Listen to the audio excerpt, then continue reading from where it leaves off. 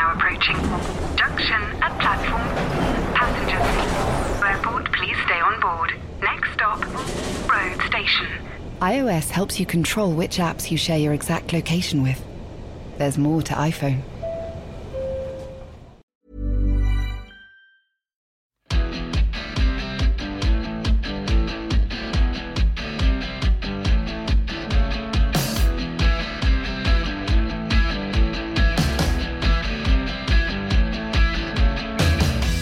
Hello everyone, this is The Ruck from The Times and The Sunday Times, and it sounds a bit different, doesn't it? And there's a big reason for that.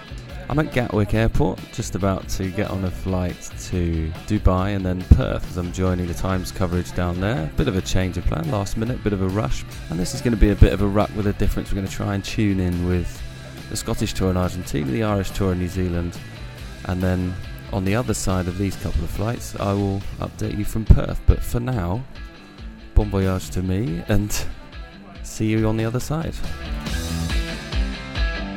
Well, thank you for that, Will. As you've just heard, Will Kelleher has been flown out to Australia for England's tour Down Under. So this week, you're stuck with me, Alan Dimmick, and on today's podcast, we are going to be previewing the summer tours for Ireland, Wales and Scotland. Last week, Will and Alex were in Richmond for England's squad announcement, so this week it's the turn of the other home unions.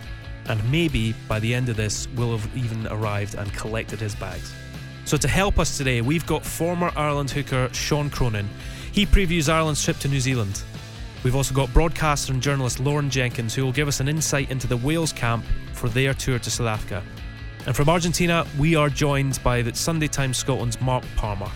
But first, let's hear from Cronin, who I spoke to on Monday evening. It's a massive tour to New Zealand for Ireland, who were impressive in the Six Nations. And, as we discovered this week, they'll also be facing a familiar face in former coach Joe Schmidt, who, due to a COVID outbreak, has joined the All Blacks coaching staff. Here's what Sean had to say. Sean, my first question for you is, did you see the news about Joe Schmidt and go, here he is, he knows all the secrets?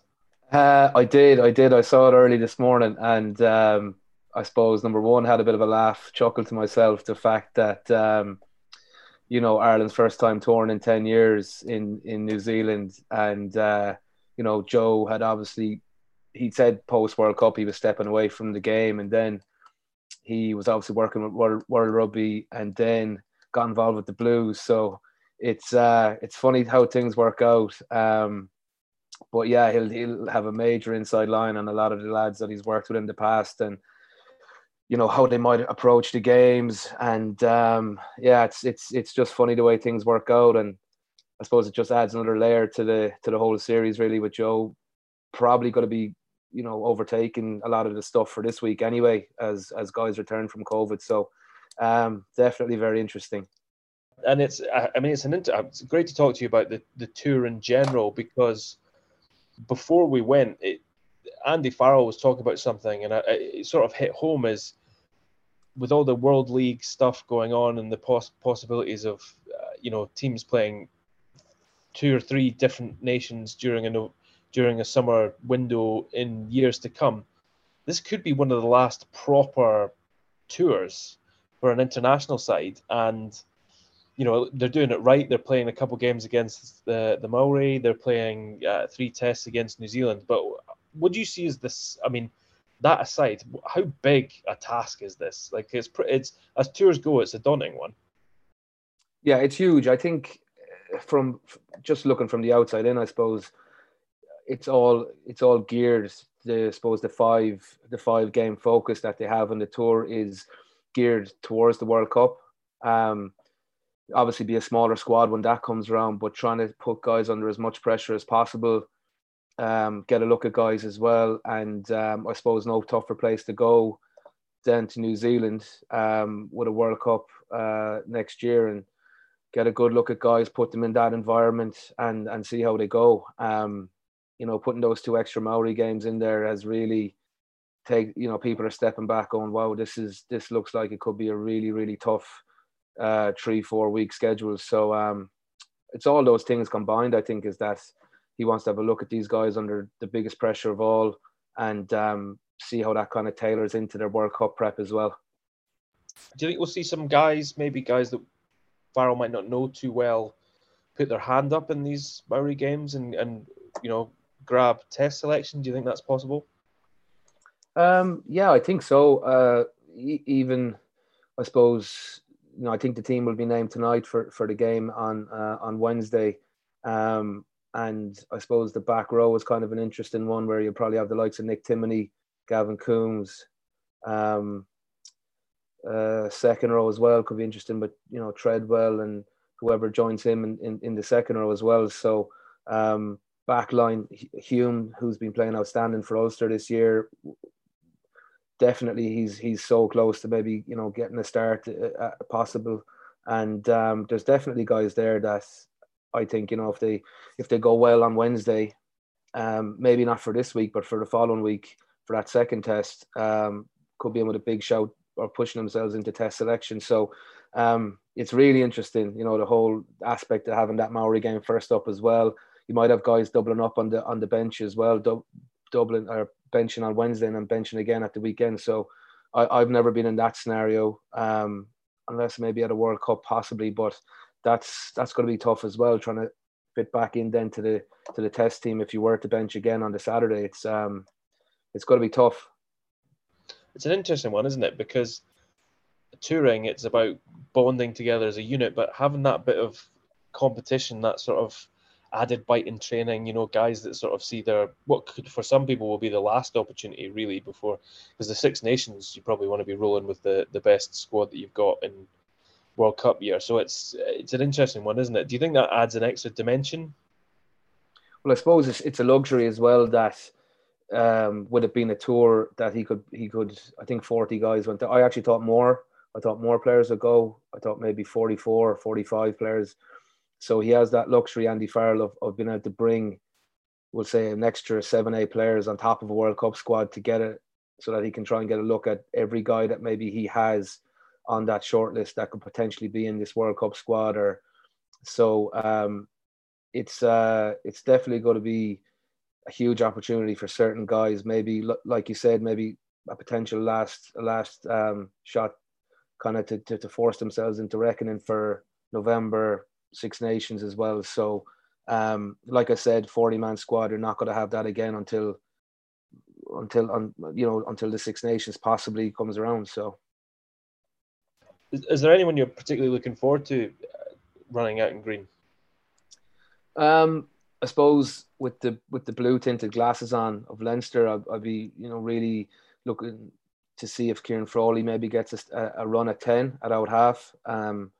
He's a superb player, along with Harry Byrne as well, who, Harry hasn't played that much rugby this year, kind of had a few injuries, but has huge ability as well.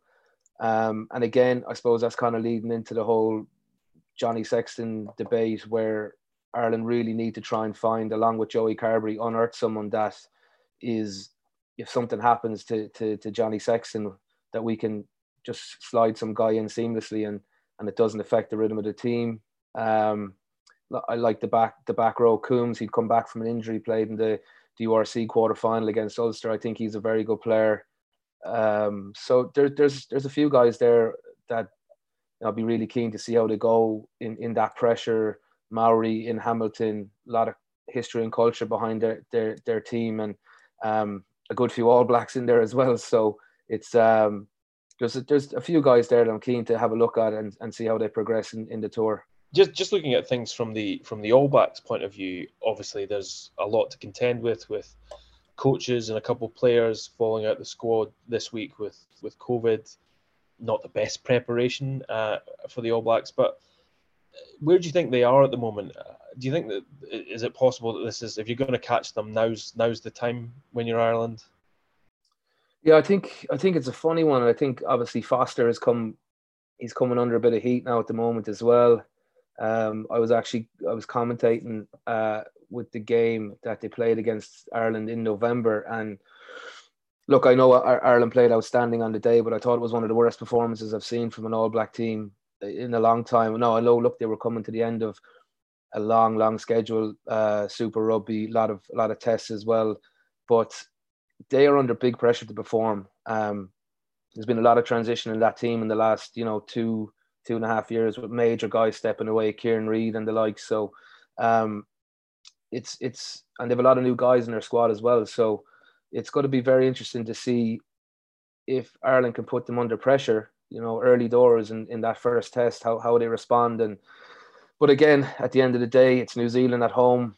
Eden Park is the first test. I remember back in 2012, I was involved in the squad and we played there, and we got our arses handed to us, so to speak. So it's it'll be interesting to see if they react and we get a reaction from them at home, which I'm probably expecting, to be honest. And with that, I mean, we talk an awful lot in motorsport about you learn so much from losses and defeats, but if it's gonna be difficult, and surely that's what everyone wants in the build up to a Rugby World Cup, and obviously test wins are just brilliant to have as it is. What would you like to see improve from Ireland, even if think it's an uphill struggle at certain points? What would you like to see this Ireland group learn about themselves and improve on? Well, I suppose in terms of the Six Nations, where obviously had the France game, where I think starting badly away from home has been a bit of an issue. Look, in the Aviva, I think Ireland are well capable on any day of taking any team in the world, but it's when you go away from home and the team doesn't start well, which is seen as a bit of a trend, that's one area where we need to find a way to build ourselves into the game, especially away from home, in order to put us in a position to be in the game at half time and not be chasing. So that would be one area where just looking to start the game better. And then I suppose it's around depth then as well in key areas, where I think we're definitely going to have to find guys in certain positions that are going to back up the kind of seasoned veterans who've been there a long time, in order to build squad depth, build competition within the squad. So that's kind of the two areas where they'll probably look for improvement in the tour. I saw today Sir John Kirwan was suggesting that Ireland were favourites for this one and that New Zealand might have been underdogs. Obviously, stuff like that always flies around. Yes, stuff like that always flies around. But if I could trouble you for a prediction, Sean, where do you see this going, this series? Look, I think a test win in one of the three games would be an outstanding return on the tour, and maybe another win against the Maori, because I'm not too sure, especially with the way, if the tour goes on and maybe you could pick up a couple of injuries, how strong that midweek team might be. So a test win and one win over the Maoris, I think would be a great return and something to build on for coming back after the summer. So you had the Irish perspective there about the tour of New Zealand. We're now switching rhythm a little bit here, and we're heading to South America. We're lucky enough to be joined on the line by Mark Palmer from the Sunday Times Scotland, who is out covering Scotland's tour of Argentina. Mark, how are things down there? Are you up to your eyeballs in steak already? I'd love to say no, but yes, I have been. It's very cold. It's obviously winter over here, so it's been perishingly cold, even for a tough Scotsman like myself. But I'm led to believe that when we get up to the northwest of the country later in the week, it's going to be considerably warmer. So looking forward to that. Just whilst we're on travelling around Argentina proper, could you just tell our listeners where Scotland are playing Argentina for the first test? Yeah. Yes, it's a very good question. Multiple attempts and variations have been made in the name of this place, which is spelt Jujuy, but I'm reliably informed, or hopefully reliably informed, it's Jujuy. So easy for you to say. And then we move on to the second test, to the rather more manageable Salta, before finishing up in Santiago del Estero. Now, these places are all up in the sort of Andean northwest of the country, he said knowledgeably. Salta, big rugby city in Argentina. The other two are infrequent spots on the Pumas kind of touring map, but they seem to like taking Scotland to the most kind of random corners of the country. So we'll go and see what the lights are in store there. Well, you can understand why people would want to tour this game's about, because, well, Argentina haven't played at home for years, literally years. It's their big return to home Test rugby. What's the sort of mood from people you've spoken to? Is there must be a sense of excitement that rugby's back? Absolutely, yeah. But big excitement. I think it was August 2019, so just before the World Cup was the last home game, which is remarkable. I know we were all starved of rugby for a while there, but to have had no home Test match in 3 years is quite remarkable. So yeah, there's a vast appetite for this. 3 games against Scotland that then segue straight into the Rugby Championship as well at the start of August. So yes, they are bang up for it, and there's also a desire to avenge what happened last time they played Scotland over here 4 years ago, when Scotland put 40 points on them in another grand location, Resistencia, up in the northeast of the country. So plenty on the cards and plenty on the line under a new coach, Argentina as well, Michael Cheika having replaced Mario Ledesma. So there's excitement about what he might bring to, particularly there's some really talented backs available to him, and combine that with some of the more traditional forward strengths that Ledesma brought back and tried to reprioritise. There's a potential for quite a tasty mix there. I'll tell you what. Well, we can talk about the test, and I'm particularly interested in what finding out, I suppose, throughout the summer what Scotland face against Argentina. Michael Cheika is a really interesting proposition, isn't he? Because he's, as well as doing this, he's also got the job. He'll be coaching Lebanon in the Rugby League World Cup, and he is coaching the Green Rockets in Japan as well. So his diary isn't completely empty. It seems to be a growing trend amongst international coaches to have multiple sources of employment. Lucky them. But yes, it will be interesting to see how he's juggling that. There was a potential for a bit of an intriguing subplot to all that, because he tried to sign Finn Russell for the Green Rockets with a monstrous offer put on the table a few months ago, which I'm led to believe Finn Russell did seriously consider kind of leaving the final year of his Racing contract for, but has elected to stay in France. So he's obviously a big fan of the Scotland standoff, who unfortunately is not here, having been rested for the summer, but it'll be interesting to kind of get his take on that, and find out how he managed to spin all these many plays. So Scotland, we had a Scotland A fixture a couple of days ago in Chile. Chile are building up for their World Cup qualifier against the United States. Teams sticking together, playing really well in Slough. Guys have been together for a couple of years. Not quite up to the standard of Scotland. What do you what have you got of the fallout from that test and the group that have come over from Scotland? What's the sense of the young lads that got a run out, and what should we expect to see in this opening test? I'll caveat all this by saying that I was up in the air when the game, literally up in the air when the game took place on Saturday night. So I have seen various bits that aren't geo-blocked, seen the tries, and it was probably as comfortable as we would have expected. I actually thought there might be a bit more resistance from Chile given some of the recent results and performances. I thought they might be slightly more competitive, but what I would say is that speaking to the guys in the Scotland team hotel yesterday, they were saying that certainly in the second half, Chile had massively stepped up the intensity and physicality, and it felt like a proper test match second half, whereas in the first it had been slightly more easy from a Scottish perspective. Obviously the sort of 12-strong Premiership-based contingent hadn't arrived in South America at that point because it fell outside the World Rugby windows. They're all back in the mix this week. So guys that put up their hand, George Horn had a fantastic game, back to something more like the sort of traditional George Horn that we know, running off the shoulder and popping up on those inside lines. But again, he faces a pretty considerable obstacle in the shape of Ali Price for that starting 9 shirt. Ollie Smith went well at 15, and again, could well line up there again this weekend, given that Stuart Hogg isn't here, and we expect that Blair Kinghorn will continue in his kind of new standoff routine. So there might be a chance for Ollie there.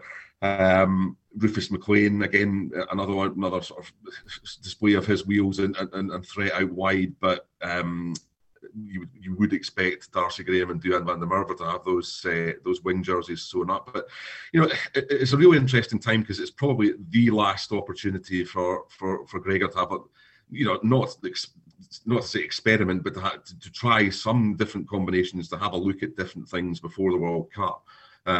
So, you know, I personally would quite like to see a McLean get a start. We know, you know, what Van der Merwe and Graham can do. We don't necessarily know yet what McLean can do at this level. We think we have an idea, and he's certainly shown the potential, but it would be good to see that in action and him given an opportunity. Standoff, as I say, as expect, Kinghorn will be the man. He started the most recent test at the end of the Six Nations against Ireland there. But Ross Thompson is another one who, you know, deserves a crack, maybe starting one of the games, or as much time just can be found for him off the bench as possible. He's a guy that should be forcing his way into that World Cup squad in some shape or form. So it'd be great to see some more live evidence. It's an interesting time, isn't it? Because we're now at that stage in the build-up to World Cup year next year where, you know, you'd hope that people have an idea of what combinations there are. Do you think Gregor will roll the dice a little bit with some of his selections? Do you think that we'll see some guys in places that we might not have seen, or combinations we've not seen before? Or actually, is it possible that it's just, let's get test wins under our belt, and then the best way to do that is to pick the strongest, most established combinations?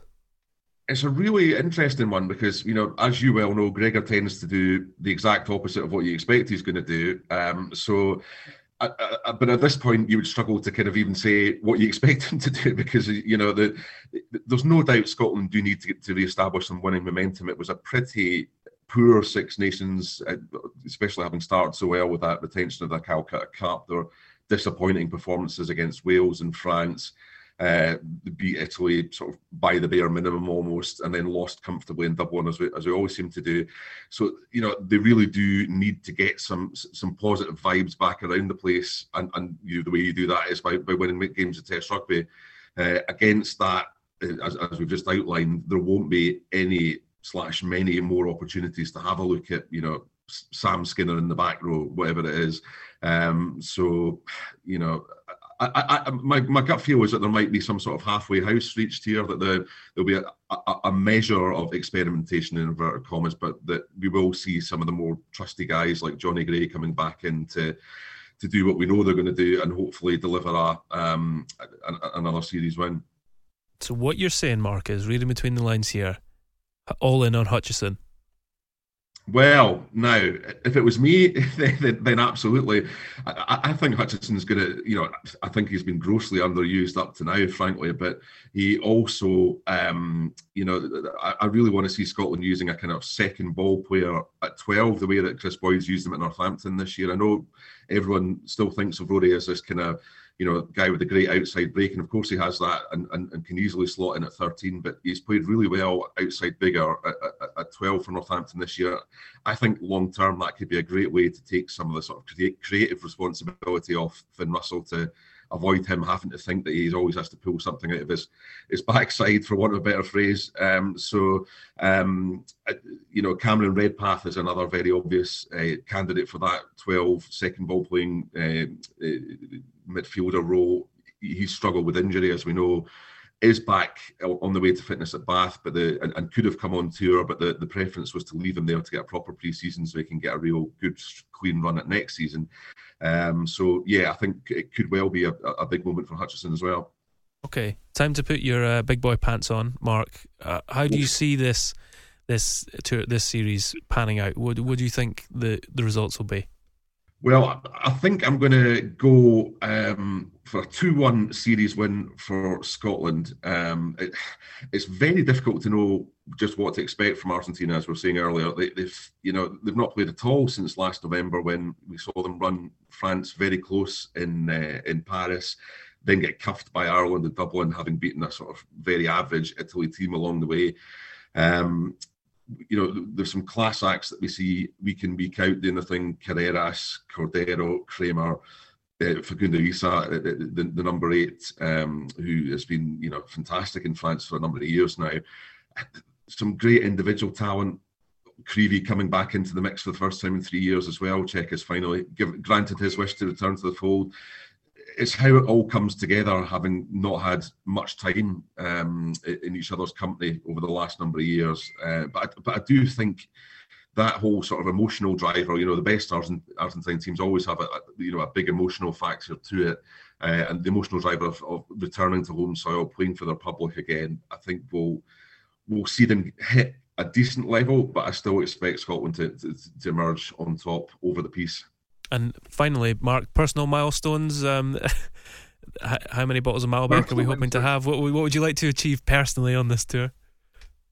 Oh, survive 3 weeks of David Gibson. Is that good enough? Yeah. No. Well, I've already ticked off one. I've always been keen to go to a South American football game, and I managed that on Sunday night. I went along to watch Racing Club thrash Aldosivi in the Argentine top flight. That was a great experience to see their stadium, which is just as you can imagine, a monumental mosh pit. Basically, it was fantastic. So enjoyed that. Other personal milestones. I don't know, break the world record for consumption of Malbec and steak. Top stuff. Mark, enjoy yourself out there. Take it easy, and we'll hear from you when you get back.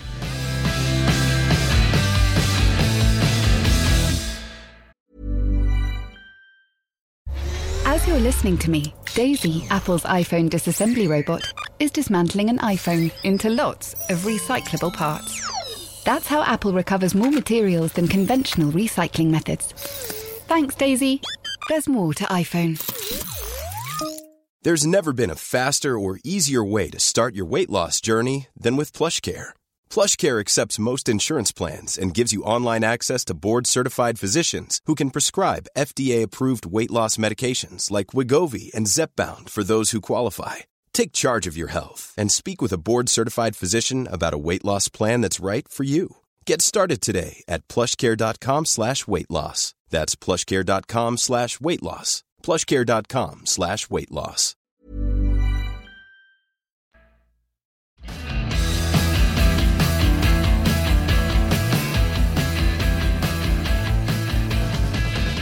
So we've had chat about New Zealand, we've had dispatches from Argentina, and now we're hot-footing it to South Africa, where we're joined by broadcaster and journalist Lauren Jenkins. Lauren, how are things in South Africa?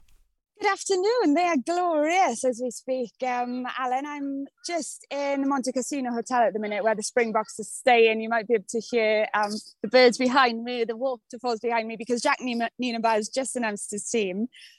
Lovely day. Spoke to some of the Welsh guys yesterday. They're not too far away. Plenty of optimism there. But of course, the series hasn't got underway yet, so we'll see how it pans out. Not a huge amount of expectation on the Welsh guys' shoulders, but it's nice to be here. It's nice to be in an open, restriction-free South Africa. And as of yesterday, there were only 3,000 tickets left for Loftus Versfeld in Pretoria, where the first tested. So we're hoping for a wild, passionate crowd there on Saturday. What a G-up, because I was going to start with going, it's all doom and gloom about Welsh rugby at the moment, Lauren. Give me a ray of sunshine. And it sounds like you found plenty out there. So give me a sense of, you mentioned a little bit of optimism. What are the silver linings that we're grabbing onto at the moment? Well, don't get me wrong, Alan. There aren't many silver linings. And there's not much expectation on Wales for good reason, right? They've never won a test in South Africa. They're playing the first two tests at altitude. We're going to see crowds back, as I've mentioned. And South Africa have now got plenty of those World Cup winners. I think there's 10 in this team that won the World Cup, still in fine form. They've also got a new generation of guys coming through that we've seen really shine in the URC this season. So, yes, it's the greatest of challenges for Wales, but am I devoid of any hope? No, you look at the Welsh squad, there's plenty of talent there. George North is back. I think he was probably one of the players who missed the most during the Six Nations. I think Wayne Pivac has used a total of 15 different combinations in midfield. Finally, we should see him settled at 13 at least. Who knows who will play alongside him. And we've got Lydiate, Navidi, Faletau, guys. I think Faletau will be a certain starter. Guys, there's plenty of talent there, isn't there? And plenty of those boys have had experience out here this season. The Regions haven't won a game in South Africa in the URC, but they know what to expect. I guess the question is, how much will they have learned from those losses? Yeah, certainly. It's we've spoken throughout the year on this podcast about what the South Africans, sort of like the Terminator of been picking up bits and pieces through the year and only gotten stronger. Just before we go back to Wales, you've seen the squad announcement for the box. What's the team like, and what are we expecting from them? So I think the biggest talking point is there's no Andre Pollard, and we probably know that's the one position where they're lacking a bit of depth. They've only had Jantjies and Morné Steyn start there since Rassie Erasmus took the reins in 2018. We know Steyn has since retired, so Jantjies starts at 10. Now Pollard only flew in on Sunday, having played the top 14 final, so that is Nina Bah's reason. We like to pick players who have been around in the week. We like to pick players who are part of the plan. But, certain South African pundits would say there's a big drop-off between what Pollard can do and what we've seen from Jantjies in the last year. He plays in the Japanese league. He hasn't played a huge amount. That's probably the only positive for Wales. 7 of the pack started the third test against the Lions. In the absence of the Moulin and du Toit, it's a back row of Khaleesi, Mostert and Wiese. And then they've gone for a 6-2 split on the bench. So you've got Max, Kitchoff and Koch on the bench, who, you wouldn't be surprised if they came on before the halfway mark. Even saying those names out loud really hammers home how much depth they've got. And Willemse at full back, he did start there against Wales in the autumn, but to go off early. So we did ask Jacques who would be the 10 cover if Jantjies did go off. He didn't commit to that. We've heard Willie le Roux's been playing then a week. Maybe that's the only glimmer of hope for Wales is that 10 position. Well, certainly there's some contrasts and there's some similarities, because the contrast is obviously Dan Biggar is now well in harness as the captain of Wales. It's a role that he seems to really enjoy and relish, and has done well in captaining from fly half. Andre Pollard, it's worth mentioning that he wasn't a nailed-on starter for Montpellier this season either, with Paolo Garbisi playing so well for them, the Italian fly half. Whereas you look at the back row, and my God, there's on both sides really. There's riches with all the talent that they've got there. Is the biggest selection headache from a Welsh point of view, Lauren, is settling on these guys that needs to be brought up to speed, because we've seen a lot of personnel changes in the back row for Wales. There's a lot of talent there, but it's, we've got World Cups rumbling down the pipe. Is it time to start establishing combinations? Yeah, exactly that. And Russ Petty pointed out there's been 18 different back row combinations in 27 tests. Now, you look at the players they've got for this tour. They've got the old heads in Dan Liddy at 34, Josh Navidi 31, Faletau 31. I would perhaps put my money on those guys starting. Don't know why you'd bring Dan Liddy on tour if you weren't planning to start him. And then, so they brought 6 back rowers, and then on the other side of the coin, Basham 22, Reffell 23, and Ratty 24. So I guess the question is, do you mix a bit of youth with experience? Do you bring one guy in? Tommy Reffell, you've probably seen more of him for Leicester than I have this season, but has been a key part of their success. But in short, they have to sort out the breakdown, because that's what hurt them in the Six Nations. There's no point having Alex Cuthbert making great breaks against England if you then lose the ball at the ruck. So we know how effective South Africa are at targeting the breakdown and nicking the ball off an isolated player. So that would be you'd like to think that would have been one of the main focuses for Wayne Pivac over the last few weeks. Taking what I've just said and completely flipping on its head, though, we always see new heroes emerge on tour. Are there any young players that you're particularly excited to see, that maybe those at home that haven't followed so closely should keep an eye on? Well, it's a small squad. I guess those back rowers, will a Tommy Reffell get his first cap? I'd be surprised. Although, can I just say, I need someone to settle this for me, because watching BT, I do hear most commentators call him Tommy. I say Reffell. It's Reffell. I'm gonna nail Verity down, the team manager, just to confirm that. I've been watching him since he's been playing under 20s for Wales, and I wouldn't have thought they would have brought just 6 back rowers and then not give someone like Reffell or even Ratty a first cap, even if it's off the bench. They've brought a 33-man squad, that replicates what you would take to a World Cup. I think that's the reason they've done it. But then again, you don't play 3 back-to-back tests against South Africa in a World Cup, and you have more time to prepare beforehand. So, and they've also only brought 4 locks in: Alun Wyn Jones, Rowlands, Carter, and Adam Beard. So one of those players goes down, and you're in a bit of trouble. I don't think this is a tour we're going to see many play. Maybe Arati or Ethel, but apart from those, I don't see this as being a tour we're going to see many players cut through and earn a first cap. And you've got to remember, Pivac has handed out a lot of first caps already. He's been forced to do so because of injury. So this hopefully is the start of a more settled team just over a year out from a World Cup. And a run of being injury-free would also be high on Pivac's wish list, I imagine. We've seen Wales really struggle with the injury list in the past. Am I right in thinking that everyone's fit as is? Well, we think so. They did. They said yesterday that Thomas Francis was fit. Now, if he wasn't, he'd be a big loss. He's been nursing an injury. So they said he's fit. We've been in situations before where players been deemed fit and it hasn't quite transpired that way on match day. But yeah, I'd expect them to go Thomas Francis, Ryan Elias and Wyn Jones. And look, that's a huge area for Wales and where this game's going to be won. So let's hope they're all fit and firing and at their best come Saturday. Well, absolutely, because producer Alfie and I were talking off mic, and one of the things we said is, why South Africa always seem to name their team very early, and it's like, yep, because we know exactly what we're going to get from them, and they do not shy away from that, do they?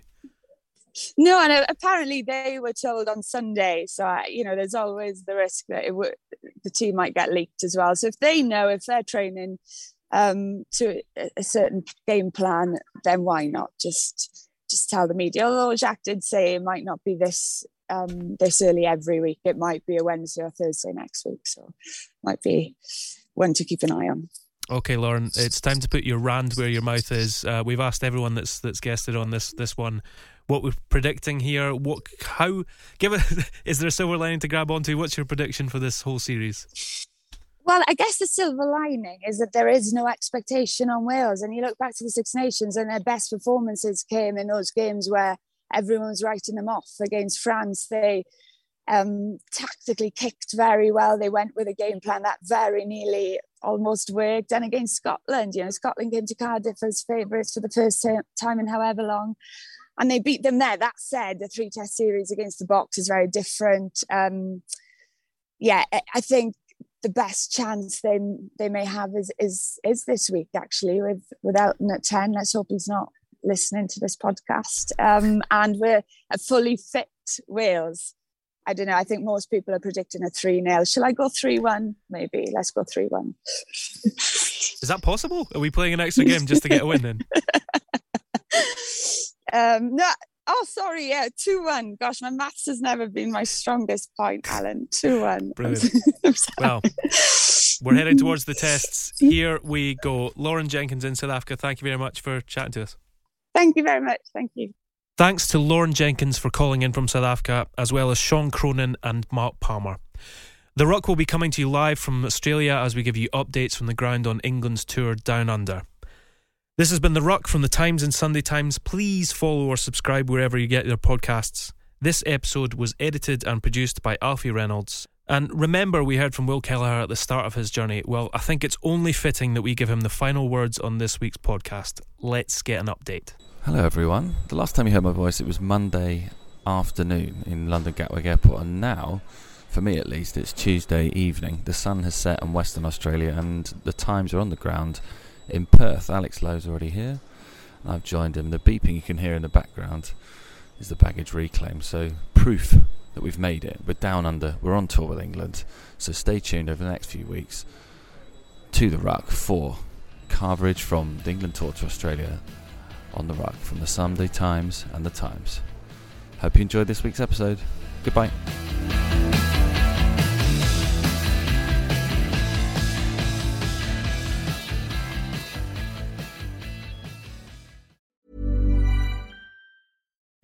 As you're listening to me, Daisy, Apple's iPhone disassembly robot, is dismantling an iPhone into lots of recyclable parts. That's how Apple recovers more materials than conventional recycling methods. Thanks, Daisy. There's more to iPhone.